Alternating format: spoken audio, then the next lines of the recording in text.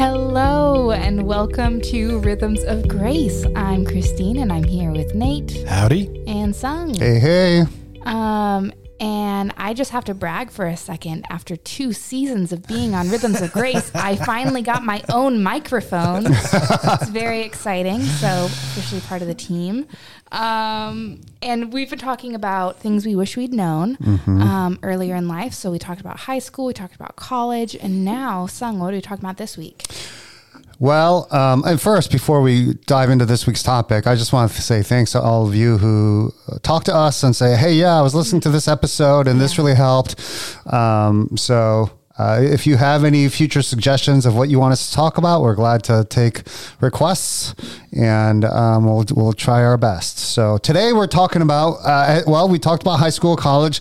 Now we're going to talk about things I wish I knew in my quarter life crisis. The 20s. The roaring 20s. And it's interesting that, on one hand, it's really clear why people would go through a quarter life crisis, because you've gone through this social environment of high school and now college, where you're going to classes, and now you get a job and you're trying to figure life out. And all of a sudden, like, friendships and rhythms just are vastly different. They're not socially constructed like automatically like they were like in college and high school. Yeah. And so then you try working for a couple years and you're like, oh my goodness, and then you just go through this crisis. Who am I? What am I supposed to do? Does anybody love me? Yep. Right? Yep. I used to joke with, back when I was on staff, I used to joke with my wife, Amy, because when a guy in his 20s who had like just graduated from college or was like a year into his career was like, hey man, can we grab coffee sometime? Like, I know what this conversation is. Like, this dude feels like he has no idea what's happening right now. Like, it was inevitable. It happened all the time. Yeah. Yeah. Why is that, Christine? No, I'm just kidding. You tell me. I'm 26. Have you ever gone through like a quarter life crisis? I don't know that I have. Okay. I have always just kind of known where I was going, which is not, I don't know. Maybe it's coming down the road. Maybe it'll be like a third of a life crisis. Or maybe you're going to live to a really, really old age. Yeah. Quarter life has not yet come. But I've definitely seen, I think that's partly because I've had wise people who are just a little bit further down the road alongside me all this time, where I'll see, because building community outside of college, way different than building community in college. Yep. All of a sudden you're like, how do you make friends? Like, you have to relearn that or learn new strategies. I mean, I would imagine that it was maybe easier for you because you're a very relational person. But one of the things that I wish that I had known in my 20s was that it is like imperative to invest in relationships. Yeah. You know, again, like you were saying, Sung, high school and college, the context is already there for you. If you're just if you exist, you will have friends. Yeah. Right. And then you get out of college, and if you're not going to a advanced degree or something, or if you're working with a bunch of like old people, suddenly your contexts actually prevent you from forming those relationships that were so easy before. And I wish I had known, like, oh, this is the time to really lean in and invest, and that pays dividends for years. And I think that, that's one of the things I've been reflecting on, is like how inconvenient community is in your 20s. Yeah. After college, it becomes, I think, after college, you're like, you've lived 4 years in the dorms where you had to share a bathroom and share laundry. And so what I see in a lot of my peers is they're like, okay, I want to live alone. Or like, if I have roommates, I want to be completely independent. Yep. Different food, different, you want to have that like independence, and that convenience. But I remember when I first moved here, Laura Nye, who has been on the podcast before, she told me like, oh yeah, I create community. I just invite people into whatever I'm doing. When I'm doing laundry, I always do it with someone else. When I'm doing, cleaning the house, I always invite someone over, or I go over to their place when they're cleaning their house. And I was like, but the point of being out of college is that you don't have to do that with someone else. Yeah. But that was like how she built strong community. I think it's funny that you said that often happens when people get done with college, because lots of the people that come and live with us are just past that stage, like late 20s. Yeah. Oftentimes, because our home is there's generally somebody that's not a part of our nuclear family, like staying with us. And it's often people in their like late 20s, because they sort of like remember the importance of living in community. And even though it's hard, sort of like the value of it comes back around, and they end up looking for that somewhere. And it's often with us. Yeah, I've been seeing that a lot now that I'm past my quarter life crisis, 26, over the hill. No, but I'm seeing a lot of my peers, move back into like, this is not working. How do we re-engage in community? Yeah. Whether that's getting a roommate, even though you don't need one financially, or investing in relationships in just different ways. How do we invite people in and just, relearning those skills? Yeah. Yeah. What do you wish you'd known in your quarter life crisis? Did you have a quarter life crisis? I don't think I did. In fact, I don't think I've had a midlife crisis. I think my midlife crisis will come when I retire. Yeah. That's what my wife says. Sure. More like seasons versus actual age numbers. Yeah. Are we still on friendship, or because I find this whole topic really fascinating, and I'm thinking through what you both have said, and it's true, because when you move out of college, it's almost like in college it's kind of like friends are friends forever kind of thing, and then you all go your separate ways. Yeah. And some people cling to the past, not just with friends, but it's like. I have friends who are now in their 40s or whatever, and it's like, you have not changed your hairstyle since. But then, so one curiosity question, Christine, you said it's different and it's harder. Like, flesh that out, like from your perspective and experience. Yeah. So I guess in college, you're like in classes with people, and then you go home and they're there, and then you go to work and they're, you're working on campus, so they're there. And it's really easy. Like proximity just makes it easy. Yeah. Shared responsibilities and interests makes it easy. You have to study anyway, so you're studying with people. There's even like central places to eat. I mean, there's all these places where circumstantially your lives overlap. Yeah. And, once you're in a 40-hour per week job working with people who, you're working with maybe 5 other people or 10 other people who maybe you're not friends with. Yeah. And then you could go home every day and never talk to anyone and survive. You could, live an entire lifetime just like going to work, coming home, and your life doesn't have to overlap with anyone. And so it becomes like, I have to make a conscious effort to make a plan tonight. It's not going to be just someone walking by my door and grabbing me on their way to the, Yeah. And even like finding things to do. College is sort of like set up so that the interesting things that you're interested in are sort of presented to you and are made as like easily accessible as possible. Right. But when you're out of college, you suddenly realize like, if I like this type of sport, there isn't an intramural league. I have to actually like go find one. Yeah. If I'm interested in movies, well, there isn't a film club. I have to like find some other way to connect with people who share this interest. And so it can be so different. It just takes a lot more initiative for the same level of engagement or interest. Yeah. Mm-hmm.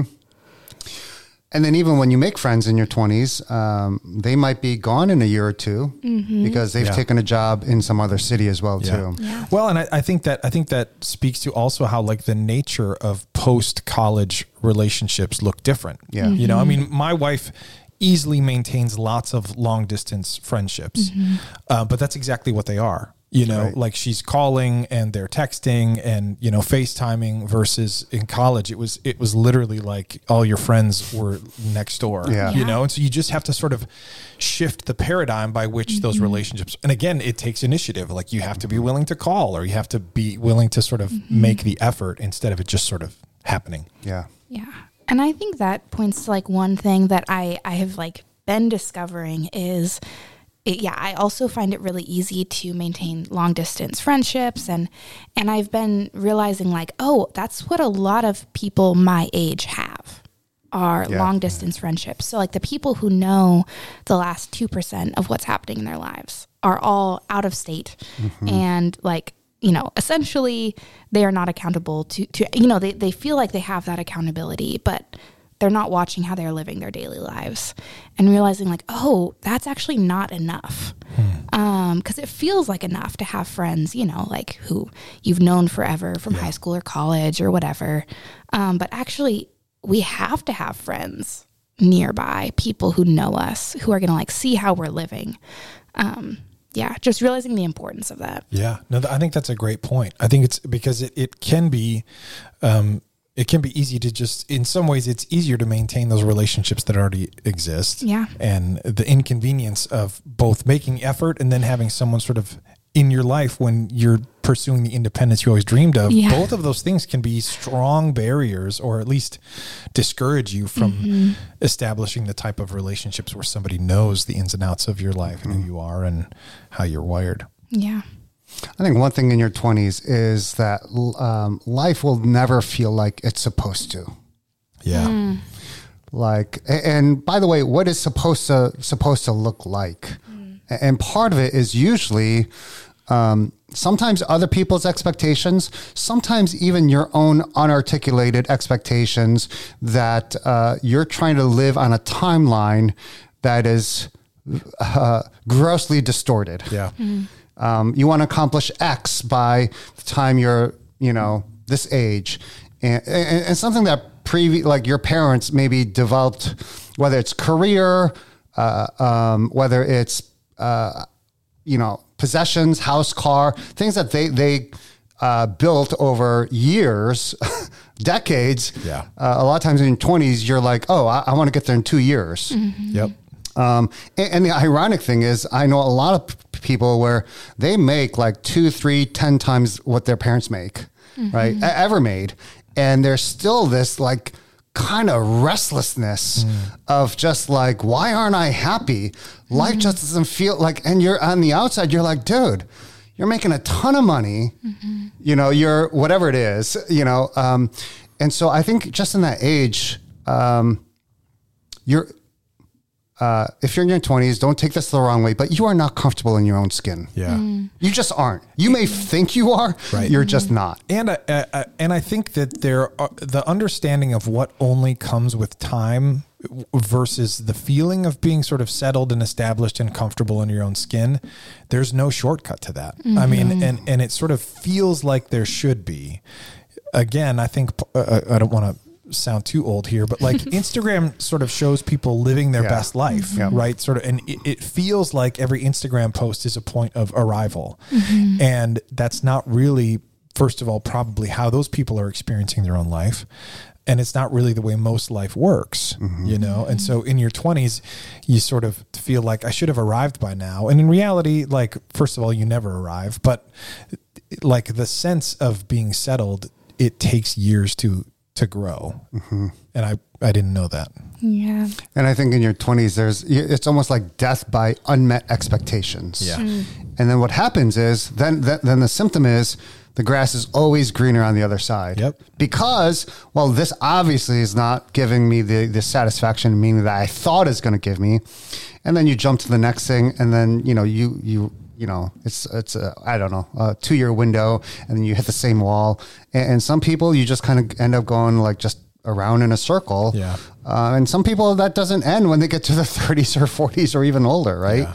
And it's just that understanding of like, maybe it's less about like life and more about like, especially in your 20s, like it's never going to feel like it's quote unquote supposed to. Mm-hmm. Mm-hmm.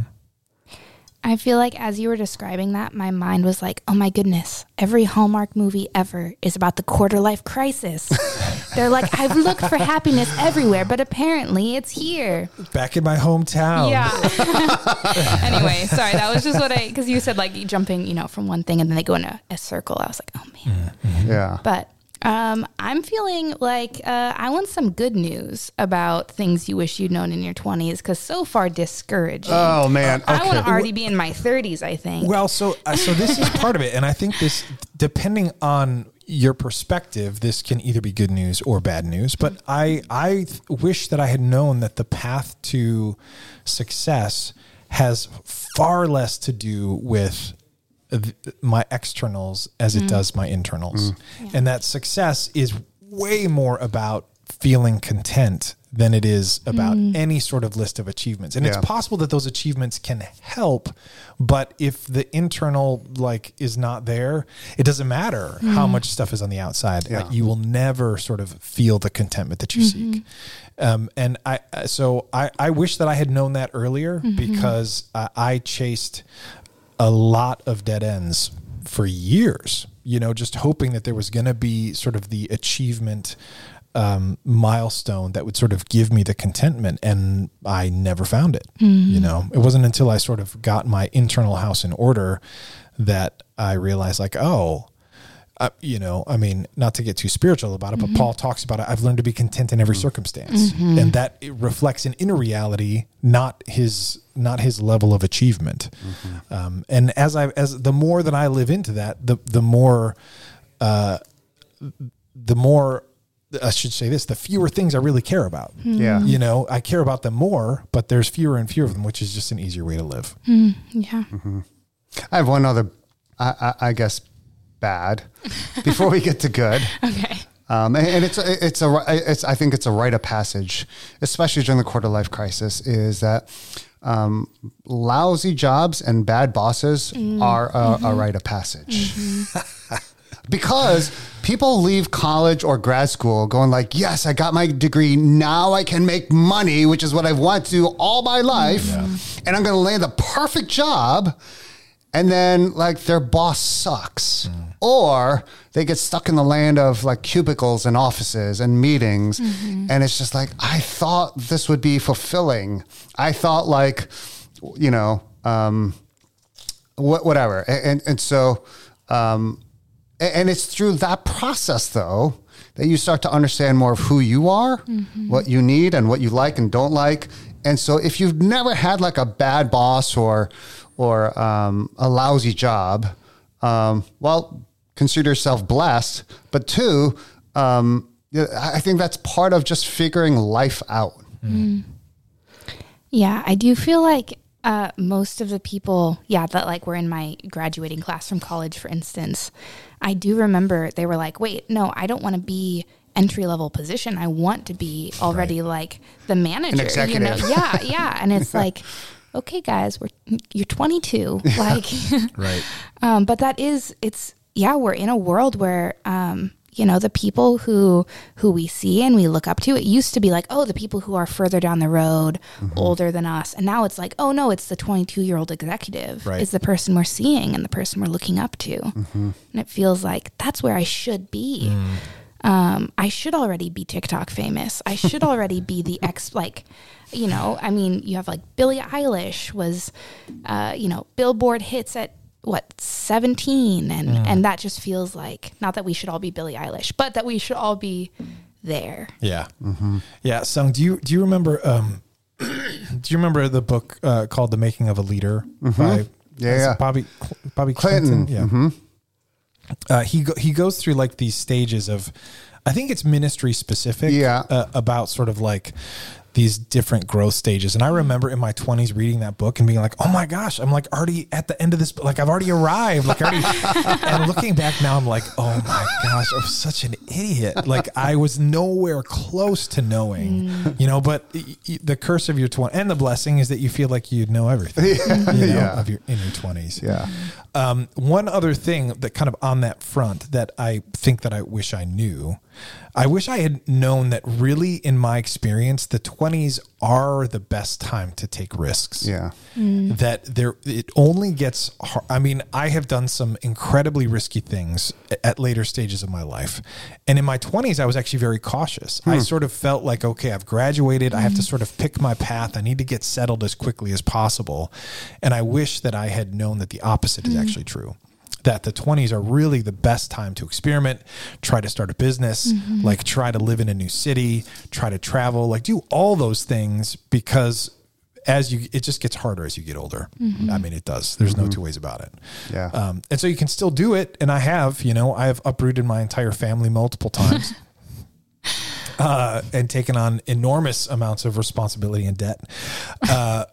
But the 20s are the time to do that. Yeah. Or one of the best times. Yeah. And piggybacking off of that too, your 20s will be a time where you will experience more failure than you than you'll want to remember. The important thing though is to remember that doesn't mean you're a failure. Yeah. Fail forward. Because you will make mistakes because you're young, eager, and or at least you should. And if you're not making mistakes, then you're being way too cautious, and you're not going to grow spiritually or professionally or even as a person in the ways that you should. But again, failing does not equate to you being a failure. Yeah. Which I think is also common. Like, oh, well, I failed at this, so I'm a failure. I will never try that again. Yeah. And so, well, and I also think that the 20s are a time when you can take advantage of sort of like a natural resiliency. I mean, feeling like you know everything does provide a bit of a buffer. Like if things go wrong, like the first thought is sort of like, well, it's not my fault. And as much as that like annoys me as an old guy now, I see the benefit of it when I was in my 20s and I went through a series of failures and was sort of able to, I'm not saying they weren't difficult. I'm not saying they didn't hurt, but my ability to bounce back from them, as I look back now, I'm like, I'm not sure that I could have just like rolled with that punch the way that I did when I was in my 20s. And that's, again, I'm not sure that that's something that you can necessarily be aware of when you're young, but it is a truth that, man, you can just, sorry, old people, it gets harder. It gets harder to bounce back in some ways, but like sleepless nights, like pulling all nighter, like all of that is still accessible to you in your 20s. And I am in bed by 9:00, Yeah. And well, I don't know if this is just compounding all the bad. It's not bad. It's almost like words of caution and wisdom, hopefully, right? And not so much like just bad. Yeah. But I think when you go through seasons of doubt or questions about yourself or whatever it is, or your faith, that doesn't make you bad. That just makes you a human being, right? So I think learning to embrace those imperfections about you, I think is important because again, when you're young, you're most people they're dreaming about whatever it is, career, marriage, and they just have this image that they want their life to look like, and you're going to experience disappointment, disillusionment, like that. That's just part of being human. So I would just say embrace that instead of like being scared of it or running away from it. Yeah, that's good. That's really good. Yeah. I feel like, it is harder. I'm just thinking even like, I don't know what it's like later on, but, your back always hurts. That's what it's like. That's what it's like later on. That's what we have waiting for us. Great. That's if you're a farmer. Yeah. But yeah, I feel like, in high school, a lot of times, a lot of the students, it's like, they don't realize like that they need God's grace. Whereas I feel like in your 20s, like for me, it's like, oh man, I would have said in high school that I needed God's grace, but it wasn't until my 20s where I like felt it. Yeah. Where I was like, oh my goodness, I am a sinner and I do need salvation, which is hard. It's a hard experience, and it's a hard thing to fail in ways that, you have like more structure. So when you fail, it feels different in middle school or high school or college. And then all of a sudden you're in the real world and failures feel bigger. Right. It's sort of like, where's the bottom of this? Yeah, exactly. There isn't any extra credit. Yeah. if you fail and at the a decisions job. you make feel like they come at a higher cost, right? Yeah. The bad news is the stakes go higher, even higher, right? Yeah. When you've got like a mortgage and kids, and a family, yeah. And I think if at some point in your 20s,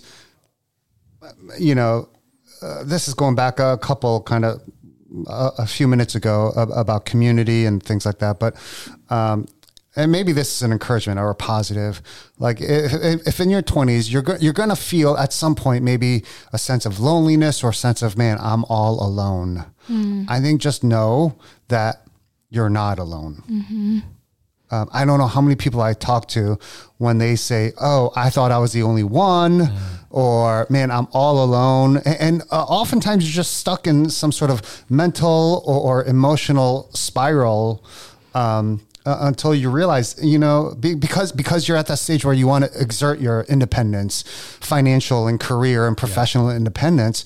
But there are people around you, and those moments when you do feel alone, just know you're not alone. I think that's so good, Sung, because especially like I think people in their 20s don't realize how much people older than them want to see them succeed. Right? Like that people in their 30s, 40s, 50s, 60s love to see young people succeed. And that they're often willing to help or mentor or just like be a listening ear in all sorts of contexts. But sort of like the drive for independence that comes with your 20s often sort of like cuts that off as an option. And if you can take if you can take advantage of those people that are either at your workplace or in your church or in your family or whatever, there's a ton of resources, emotional, mental, spiritual, even financial, that is there if you are willing to just sort of not be fiercely independent. Yeah. I do feel like that's been really, like, for me, having that built in with like siblings who are in their 40s, as I've been in my 20s, like being able to have that built-in resource has been, like really impactful in like why I probably didn't have a quarter life crisis. But I think it's been interesting. Like part of our discipleship here at Grace is, who are your mentors? What does that look like? And I think that makes a huge difference. I mean, I've even found that to be true, and maybe we'll get to this, but even in my 40s, I still literally like the old farmers around me love it when I come to them asking for advice. They love it, like who else is asking them about this or that? Nobody. And so I just think if as someone who is very, very independent and really, really struggled to avail myself of mentors or support networks or anything like that, I just wish I had learned it 20 years ago to just sort of be the person that was like, hey, can I ask you a question? Hey, can you help me with this? Hey, can you give me some perspective here? I just never did that. And so I wish I'd learned that much earlier. Yeah. And I think part of it is like viewing it not because I think it feels like weakness because that it's like in your 20s you want to be like, nope, I've got it together. Totally. I want to look like the 25-year-old who's like ready, wonder kid. Yeah, absolutely. And realizing like, it's actually a strength to be able to create this network. Like it's actually a strength to build a community that's going to make you stronger. And the importance of community, especially in your 20s, it's a time when. Well, I'll say it this way. Just because you're now grown up, quote unquote, doesn't mean you actually grow out of some of your insecurities. Oh, no. Some of the insecurities you had in college were the ones you had in high school, were the ones you had in middle school. And just because you're grown up and you feel like and most young adults, young professionals feel this way. Like, man, I feel like I should be an adult now, but I don't feel like an adult, right? That goes back to like, life is not going to feel like, it's always going to feel like you don't have it figured out, right? And so that's okay that you feel that way. But the other, on the flip side too, is like, now you're going to feel like, oh, I'm grown up. I know what I'm doing. Like, man, some of those insecurities that you had, just because you graduate doesn't mean now you're like a totally different person, right? Like you're still the same person. They will come out in different ways. And oftentimes I think even some of the drive that pushes most young 20s is actually their insecurities being covered over. That's actually what's driving them more so than like when you get a little older and wiser, like, oh, what's your true calling and vocation? It's really insecurities and anxieties covered up and being overcompensated that drives a lot of young people in their 20s. Which is interesting because it really is the difference between reactivity and proactivity. And in your 20s, it can feel like you're being proactive, but in many ways it's reactive. You're still being driven by sort of those insecurities and things like that. And I think the more comfortable you get in your own skin, the more you're able to actually be thoughtfully proactive about plans and sort of future casting. Yeah. And I know we said like some of this is just only solvable with time, but I will say also like the Enneagram, like that's the, taking the Enneagram test was super helpful for me. And even just for the first time seeing those insecurities or like getting my tri-type and realizing like, oh, I have a lot of avoidance nature, like in me. And that's something that like, I didn't realize how much of my life that was driving. Yeah. Where it doesn't mean that it fixed those things, but at least I was able to like see them, which is something I think a lot of people in our 20s, like we can't even see what's driving what we do. Yeah. Sung, what was your faith journey like when you I know college was like a very formative experience for you. You came out of college. Did you go straight into seminary? I took a year off. I worked, and then I went off to seminary. I knew I was going into the like vocational ministry track. And, I didn't want to just be a lifelong seminary kind of pastor kind of thing. So, I worked in sales, worked in the marketplace, and, that was really good. That was I would say I took a gap year in the ministry track. Sure. And that was really good. Because again, I'm rubbing shoulders with people who just values and ethics are just so different. And, had you already determined that like you were definitely going to go to seminary? Yes. You had. At that point, I knew I was going to seminary. I didn't know that I wanted to be a pastor. But I was unsure specifically about what that would look like. Okay. And I think at that point, I was just beginning to understand my strengths, my limits, what areas of giftedness. But again, it's like, and so the traditional pastor just didn't seem to be the right fit. So I didn't really know how to go about exploring what that looked like. Okay. Did your understanding of where you wanted to go, did it change during that year in terms of like what your end goal coming out of seminary was? I don't remember. Okay. But it certainly did shape it. Yeah. I think through college, I mean, my heart, when I first became Christian was for, reaching other non-Christians. And I think that year really did help, in terms of just getting to know people, outside my church, people in the workplace. Again, I was the youngest person on staff there, and I'm working with guys in their 40s, 50s, and whatever, just kids, and just trying to learn and interact, and even as a Christian, just how do you even be a witness? Yeah. In a very cutthroat sales kind of way, where like. And so that was really helpful. So that when I went to seminary, that was always kind of like an anchor point going, oh, okay, yeah. Like, what does this mean? Not just for people who go to church, but people who are like some of my colleagues back at the workplace. Right. And so that still has carried on through today. Like, faith has to be lived outside the four walls of a church building. And what does that look like? Yeah. Christine, how about you? Have you experienced your faith journey differently post college versus when you were in school? Yeah. I guess again, for me, it's been a lot of like just realizing that I actually need salvation, right? Where it's like, not that I didn't know that before, but really feeling it, like feeling the weight of mistakes and like actually looking in at my own like nature and realizing like, oh, even the parts of me, you know, that look good can be rooted in sin, depending, you know, like me being like super helpful and trying to earn love or different things like that. So it's been, I think in high school, I was like, oh man, love Jesus and he's going to use me to do great things because I am like not perfect, but pretty good. Whereas now it's like, oh, like I feel so blessed to be used by God despite my brokenness. And so I think that's been a big part of the difference between undergrad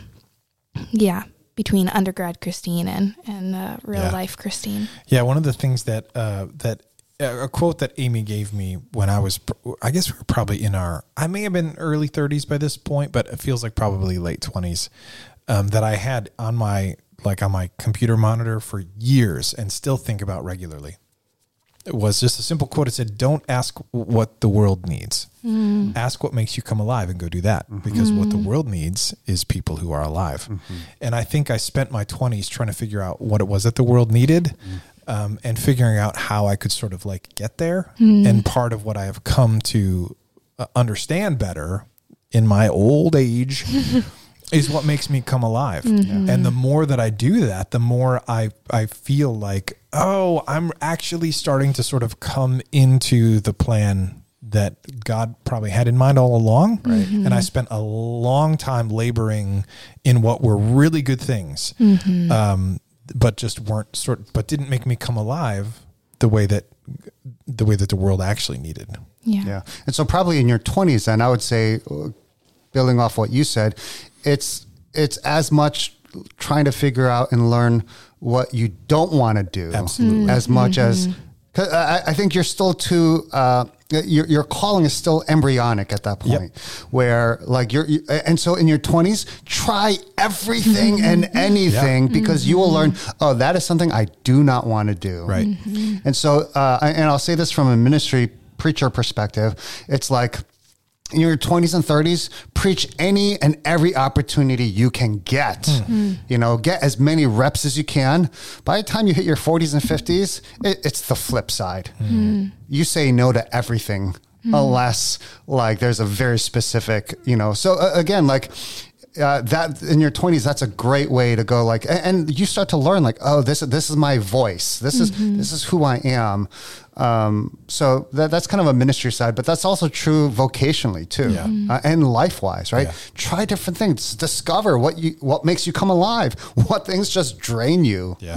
Well, I mean, it's hard when you've sort of been told that like post-college, you should have everything figured out. Yeah. Right. I mean, and that is sort of the message that you sort of need, like the next steps should already be figured out. Yeah. And that I'm nowhere where I thought I would be when I was in my 20s and much happier for it, really, you know, and I think embracing your 20s or post-college years as an opportunity to continue to learn and explore really sort of changes the way that you engage with everything. Your job doesn't have to be perfect. You know, it can just be a learning experience. Your relationships don't have to be the relationships you're going to maintain for the next 3 decades. They can just be relationships that sort of are like part of your maturing, you know? And I didn't have that. I really thought like everything that I did was sort of had this finality to it. Right. And I wish I had sort of just been more relaxed. Two thoughts that come to mind as you say that, Nate. One in terms of jobs, one in terms of relationships in your 20s. And we'll talk about relationships kind of more in depth in another episode. But in your 20s, man, a date is a date is a date is a date. You know, like without getting too involved, like, you know, emotionally, physically, all that. Like just, man, like, yeah, like, I don't know. I guess the other side could be said too, like, but yeah, because I was married in my 20s. I was married by the time I was 20. No. I turned 20 in March and I was married in June. Oh, wow. So dates were I couldn't just date anyone I wanted. Yeah, that's true. Right. So I'm speaking to the people who maybe grew up more really strict conservative, like, and like to that group, like, hey man, like, or a woman, a date is a date is a date. Don't take it that seriously in terms of just like it's a discovery process, right, of yourself, and maybe I'll speak to the other end too. It's just like, yeah, maybe not. Maybe we'll say that for your 30s. Sure. I mean, the what I'm going to say right now, though, is also I'm going to say for every decade, which is like legitimately, if you could just learn to relax a little bit, like the stakes are not as high as you imagine they are. It's going to be okay. It really will be. There are very few things that happen in your 20s that are unalterable in terms of your life direction. There are very few, and they exist. I don't want to pretend that they don't, but it feels that way though. But it feels like everything is that, right? And in reality, it's very few. Yeah, especially when, let's say, we'll talk about the relationship side, when all your friends are getting married, and you're kind of like, well, look at me, always a bridesmaid. Yeah, and like in your 20s, going to a wedding is like, I don't know, it's like every weekend or during the summer or something, right? Yeah. And it feels like going to a high school prom where everyone's dressed up, everyone, and it can be hard. But yeah, I think the 20s is a really formative time of growing, and I think it's also the time where God starts to, is this the right word? Starts to break you. On the inside. It's just the beginning process of God breaking you. Yeah, it was for me. Yeah. Wow. Well, this has been a really, really fun episode, you guys. Oh, shoot. Can't wait. It's going to be okay. Can I just say that again? It's going to be okay. Oh, man. Quarter life crisis might be the best thing that happens to you. We may have caused some quarter life crisis in this episode. Oh, no. I'm free for coffee. Yeah. All right. Well, we'll see you guys next time.